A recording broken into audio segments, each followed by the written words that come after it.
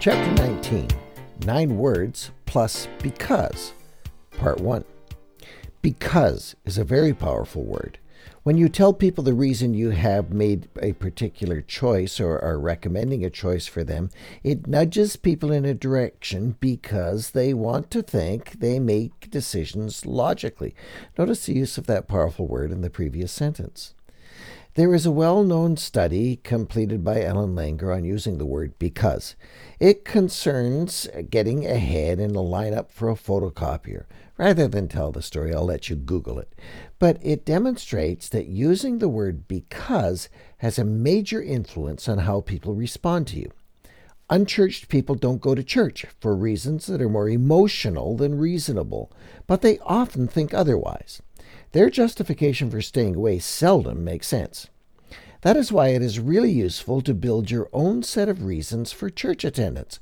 Church is a good idea, plain and simple.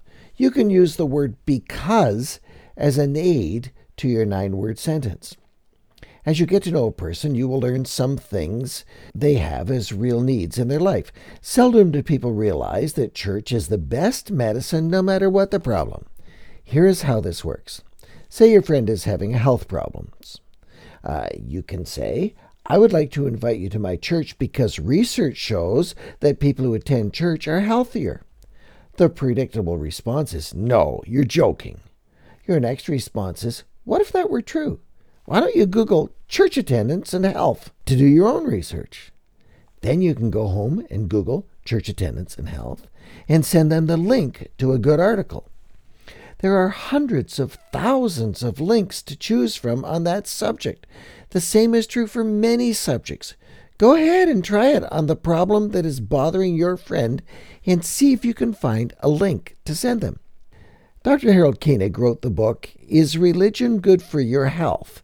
The Effects of Religion on Physical and Mental Health. Over the years, he has documented a positive answer to the question posed in the title from many directions. This is actual scientific research. Many others have conducted similar studies with similar results. Here are some seed ideas for you to research for yourself. Blood pressure. Church attenders who pray and read the Bible have significantly lower diastolic blood pressure. Those who attend more often have the best results. Hospitalization. Church attenders are hospitalized less than people who never attend. Depression.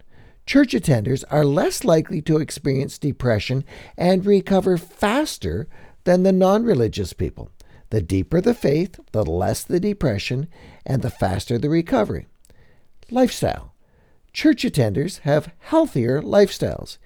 Immune system. People who attend religious services regularly have stronger immune systems than their less religious counterparts. Cardiovascular disease and cancer. Religious faith appears to protect the elderly from cardiovascular disease and cancer. Old age.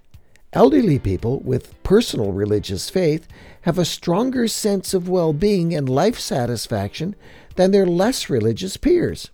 Longevity. Religious people are both physically healthier into later life and live longer than their non-religious counterparts. This is not an exhaustive list. It's not based on the opinions of the masses. It's based on actual studies. Church is good for life. So when your friend says they aren't interested in church attendance, you have something to say. Oh, I'm sorry. I thought you were a person who was interested in blank. I thought you might appreciate the tip and go and research the subject for yourself. Just Google church attendance and you fill in the subject. Then get back to me and tell me what you've discovered.